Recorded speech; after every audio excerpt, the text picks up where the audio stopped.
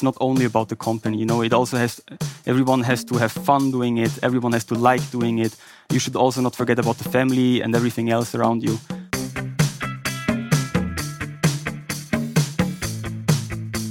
Welcome to the Swisspreneur Show, a podcast about startup stories and learnings from experienced entrepreneurs. Here's your host, Sylvan.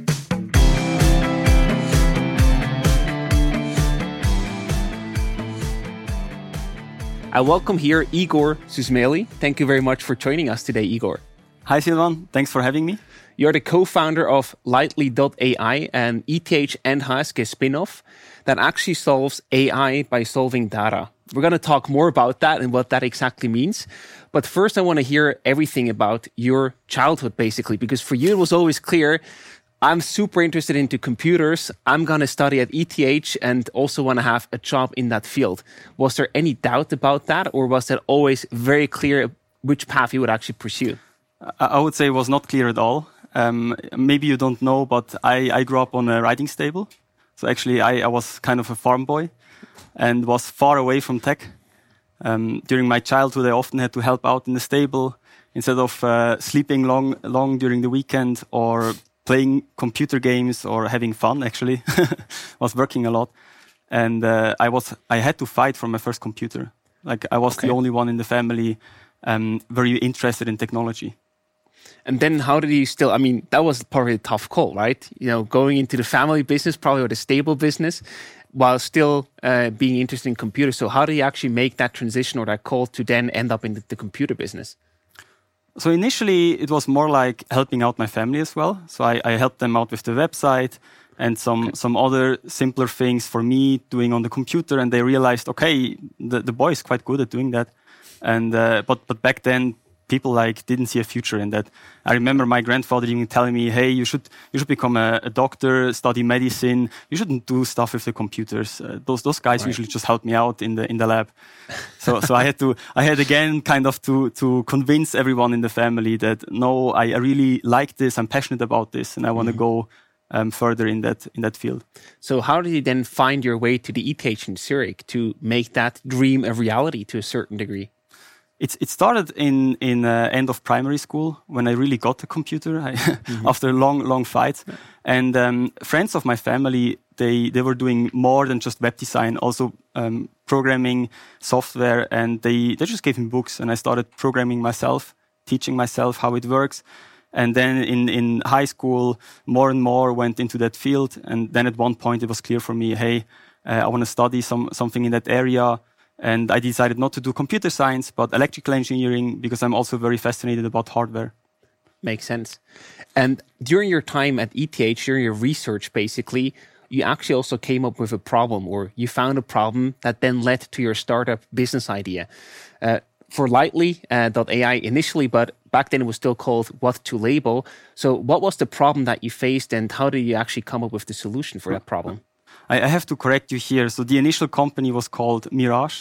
True, yeah, the legal name. So the thing was, in my bachelor's, I was more doing robotics, like hardware stuff. I was really fascinated about it. And then I haven't heard about machine learning back then. And it was at the end of my bachelor's when I went to one of those hackathons, like events.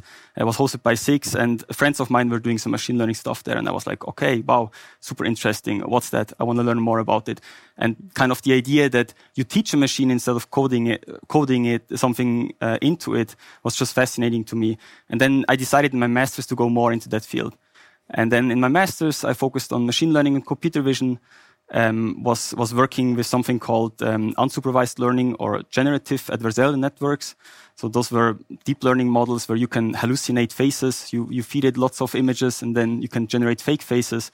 And basically based on that research, we thought, hey, let's take this technology and bring it more into industry on two sides. On one hand, we could help movie editors to be more creative with it, and the other one was actually the business idea we started initially to detect manipulations in videos, like to detect fake media. And fun fact, 2 years ago, right here at Start Summit, that's actually where I also met you for the first time. So that's just a fun coincidence to see where the encounters that you have at such a conference can lead up to. So tell us a bit more about what Lightly.ai actually does today. I mean, there, you had different names, and there were also some stories that we'll talk about later in a bit. But what does Lightly.ai do today? What's your focus? Let me start with a question. Do you have a driving license? Of course, yeah. Okay. Do you remember how many hours it took you to learn how to drive? No clue. Probably too many. Let's say on average, I would say maybe someone in Switzerland takes 20 to 30 hours with an expert. And if you think about it, it's having driving lessons with someone who teaches you how to drive, like a real expert. And what we do in machine learning at the moment is we teach self-driving cars to do the same, but we invest thousands of hours, and this is not very efficient. And what we do as Lightly is we try to make it more efficient, more natural, more like a human. You already, as a kid, you walk through the streets, you see cars moving around, you learn that something is an object, and you can use this know-how you gather over time to then more efficiently learn how to drive. And we want to do the same for AI, essentially, make it more self-learning. Are there any use cases that you can share with us? Yes, we work with companies doing autonomous driving or video analytics. And the problem for them is that the systems currently are very data hungry. And it's not only that you need lots of data, but also annotations. So you kind of have a driving expert sitting next to you all the time telling you, like, this is a car, this is a pedestrian.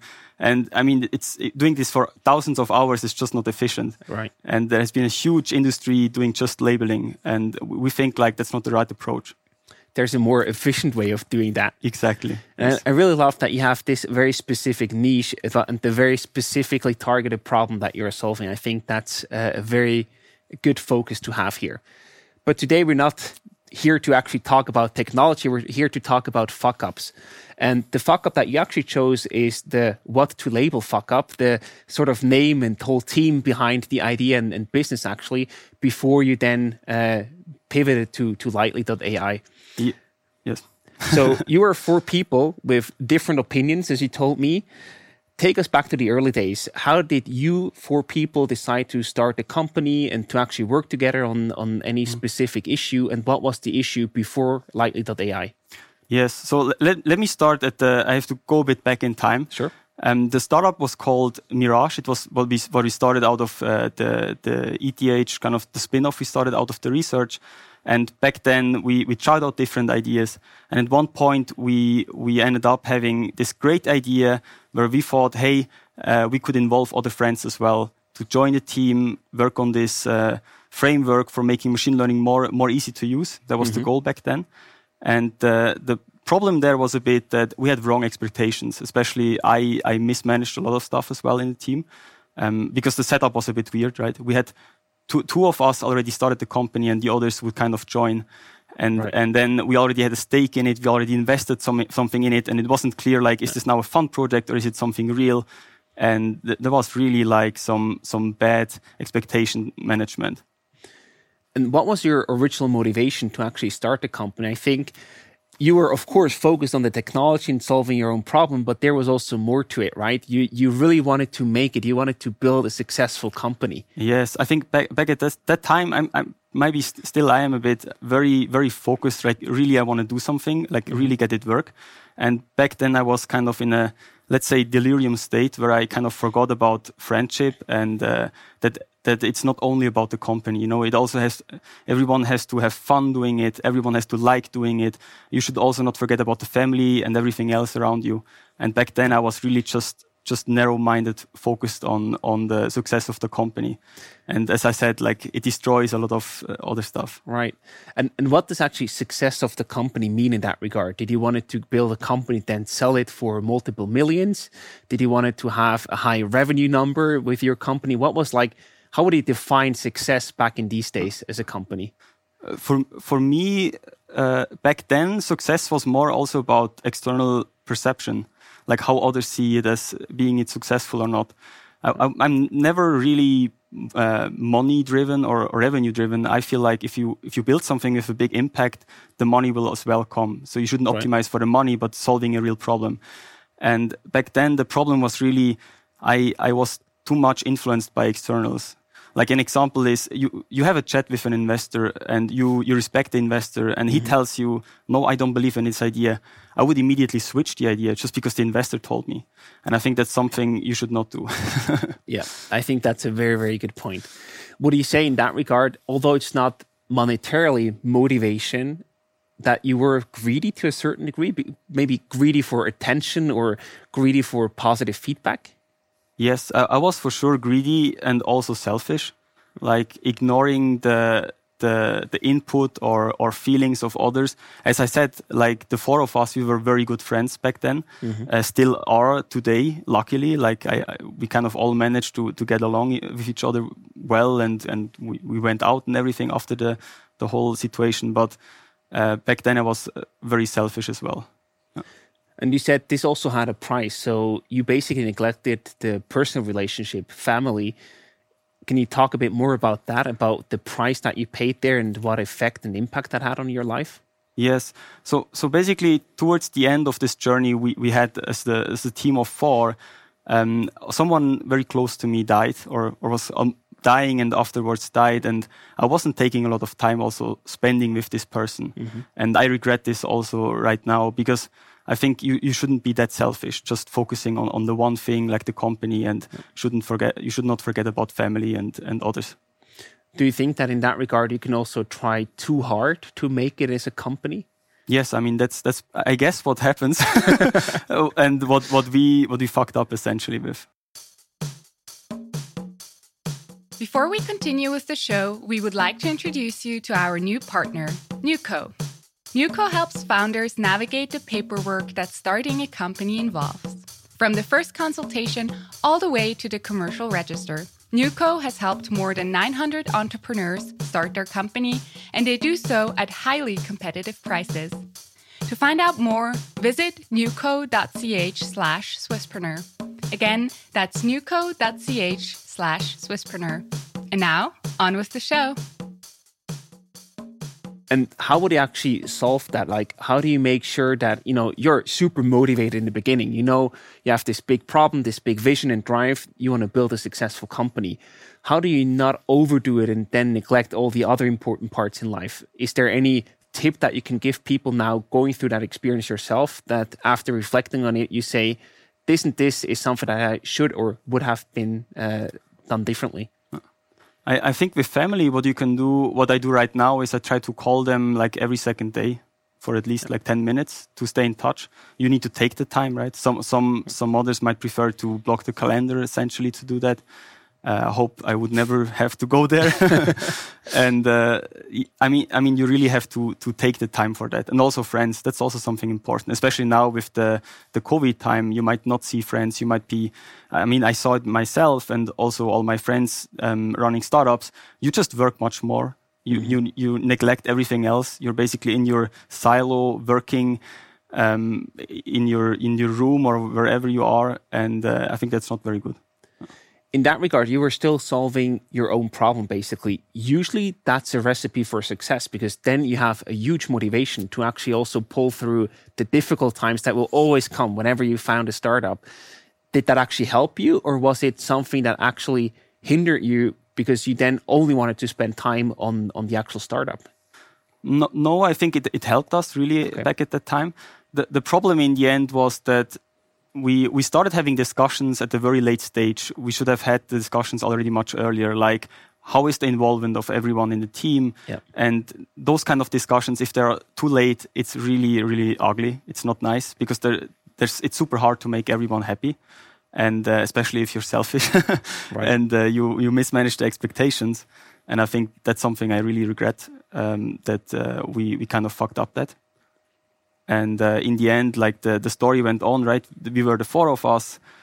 We thought, hey, we can really make this happen. The team was almost falling apart. At the same time, we were still invited to pitch for a very, very good accelerator in the US. And called Y Combinator, by the way. Called Y Combinator, yes. So actually, they flew us in. Actually, I had 3 interviews with YC so far. So I'm still counting. Maybe there will be a 4th one. I was always hoping that the 3rd one would be the one we get in, but I heard that the odds get better. Yes, they say that. They say that. So you just continue trying. Exactly. No, but the problem there was basically we got interviewed by YC, and the team was kind of broken, right? And then the remaining founders in the team, it's just weird, it's just really weird. And then you start discussions like, what if we get in? Like, what do we actually do? Is just someone doing it? Is nobody doing it? Do we do something differently? Yeah. It's really weird because you also still want to respect the decision of others. Sure. Do you continue the work where you kind of fucked up with the team? And I personally just in the end, we luckily didn't get in. I think that would have been another fun story. Yeah. But I decided I just stopped working on the whole project at all because there was too much involved, too many emotions as well. Yeah. We're going to talk about the split in a minute. Mm-hmm. But before we do so, do you think that YC smelled something, that something was off with your team, or then that they eventually declined you? I could say that now that's the reason they rejected us, but I would say no. It's okay. I mean, the fun thing was the interviews usually are like at an event like this. You wait outside of the interview room and you see all those other startups. And when we were waiting for our slot, the slot is only 10 minutes, right? We just met like 2 other startups doing something very similar, and they were already much further in the process. And it was the one day where they had ML startups trying to do ML platforms for a certain area, and I mean they just take the best ones they find there. Yeah, makes sense. I mean it's their job, right, to make the right selection. Maybe also to quickly reflect, you said you didn't clearly communicate and set the expectations, and then you were actually dealing with a defected team, a team that didn't really work out anymore. But how do you actually get there in the first place? Because, if everybody of you would just be so motivated and put the company first, neglecting their personal life, which is not good at all, but still, if you would think everybody goes full speed, then how do you still end up in a broken team? What brought you there, basically? I think it was a mixture between the expectations and also how well do you actually work as a team? Is there some friction? Is there something which really is in the way? It could be between 2 or 3 people in the team. And I mean, the goal was to do something all the 4 of us. Mm-hmm. And if one element, if something is not working between 2 or 3, then the whole team is affected. Right. And basically it demotivated all of us a bit. Okay. And how do you actually realize that, it didn't just feel right or productive anymore? Or how was the feeling when you actually realized this is not going to work out? It was really bad because we had I think that's something we did very well. We had very clear discussions about that, where we discussed this as a team. And it was clear after those discussions, like, okay, we really have a problem, all of us. Yeah. And I was like in my very narrow-minded view, just continuing to work, kind of ignoring the problem, which was a big mistake. Yeah, got it. There, it's really an alarming signal. You need to take a step back and actually address that issue. Yes. And then you said you reached a conclusion to leave. How do you execute that? I mean, leave is a difficult thing, right? We still had the company. I was still bought in. My money was kind of frozen, but I didn't want to have to do anything with it. Okay. So I decided, hey, let's just take a break. I had still this family situation I wanted to take care of, and we went back to Switzerland. And then another problem which started arising was the money problem, because I obviously worked for more than a year without a salary. And I mean, I put all my money in the company, something you maybe shouldn't do. Situation, yeah. But so I had to ask around in my friend circle, like, hey, can I do something? Can I help you out? Get some pocket money? And then I found a very good friend of mine who took me, kind of helped me by helping him flipping cars. I think that's just an insane story for itself. I mean, from electrical engineer to startup founder to flipping cars, that's quite a journey. Yes. Actually, my friend is still doing flipping. He's still doing it, and he's doing it very well. Yeah. Very fair price as well, I have to say. Mm-hmm. And I started initially helping him with the website, and then in the end, we kind of did more and more together. I went on the rides with him to get the cars, pick them up, drive them home to the base, and the thing is just it really helped me as well getting over the 1 or 2 months. Yeah.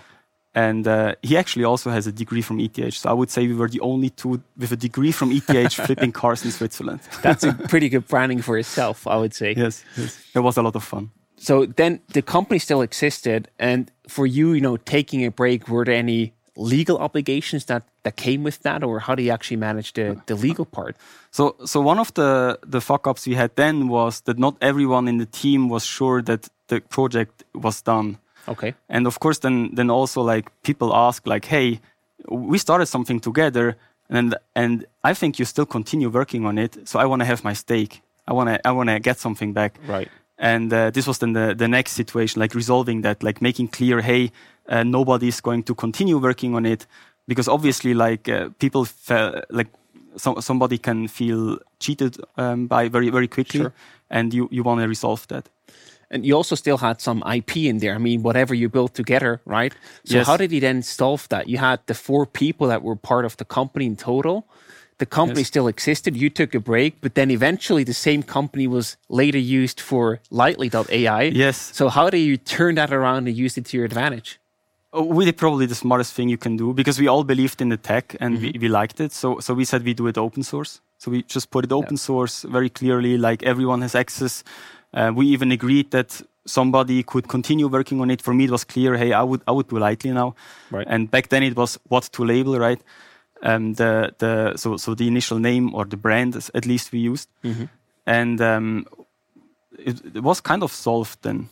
Yes, but we had to really actively do this. I think it was like kind of a last procedure, last act as a team. Right.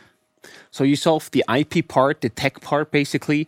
How do you solve the company part? Because you and your new co-founder, Matt, that you eventually met later on to work on Lightly, you still use the same company that you eventually founded together back in the day. So how do you solve the legal part from the company perspective? Yes. So what we did essentially is, during the time I was flipping cars, I already started working on the new product.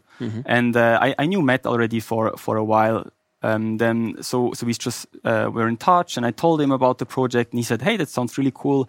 Let me try to sell it a bit, ask some companies whether they're interested. Yeah. And then while I was not flipping the cars actively, like, I mean, if nobody wants to sell, you're just waiting, sitting around. I was coding on the product and had some calls. Then we set up with different companies in the space. And we just tried to get somebody who would be interested in actually starting a project. And once we reached that point, we said, okay, we really need the company now. And it was very handy to just buy out the other co-founder. Okay. And for him, it was like perfect, right? Because in Switzerland, you have liquidation costs. Yes. So just selling the shares, it's much easier. It's a more lucrative way of dissolving or getting out of because a company. Switzerland's super expensive. Right. So the 2 learnings that you talked about are actually super impressive. First of all, don't neglect your personal life and your family life. The other one is set clear expectations with your co-founders as early as possible. The third one that you actually did, we haven't talked about that yet, Buzz, is you just didn't give up. And I think that is very impressive, because for you, there was like no obstacle too big to handle. You were even flipping cars to get some money in and then just continue. What kept you going? How do you keep going with all these challenges and difficulties arising? I just really like to build things. I just really like to solve problems. And I just thought, hey, I could get a job. There were 2 times where I really wanted to stop. I was so close. Once was the option to start a PhD. And I just said, another 4 years. And then I would anyway do the same again. Right. And the other option would be to join another startup. And I really said, like, no, let's just do it. Let's just do it. Because you had equihire offers on the table where they just would buy your company to then say, hey, you come work for us, we buy your company, you have a good story, some money coming in, you still resisted. Yes. So the equihire offer, the problem was there that actually 2 offers from the US were smaller startups as well, like Series A, seed stage. And in the US, it's very fast. They just equihire a team of 2. Like who in Switzerland would do that? Nobody. Yeah. And one of them wanted us to move over. They just basically asked, like, how much would we need to pay you to move over the next month? Yeah. And I still had a family situation, so for me it was a no-go. Yeah. And the other company actually was a company of friends of mine.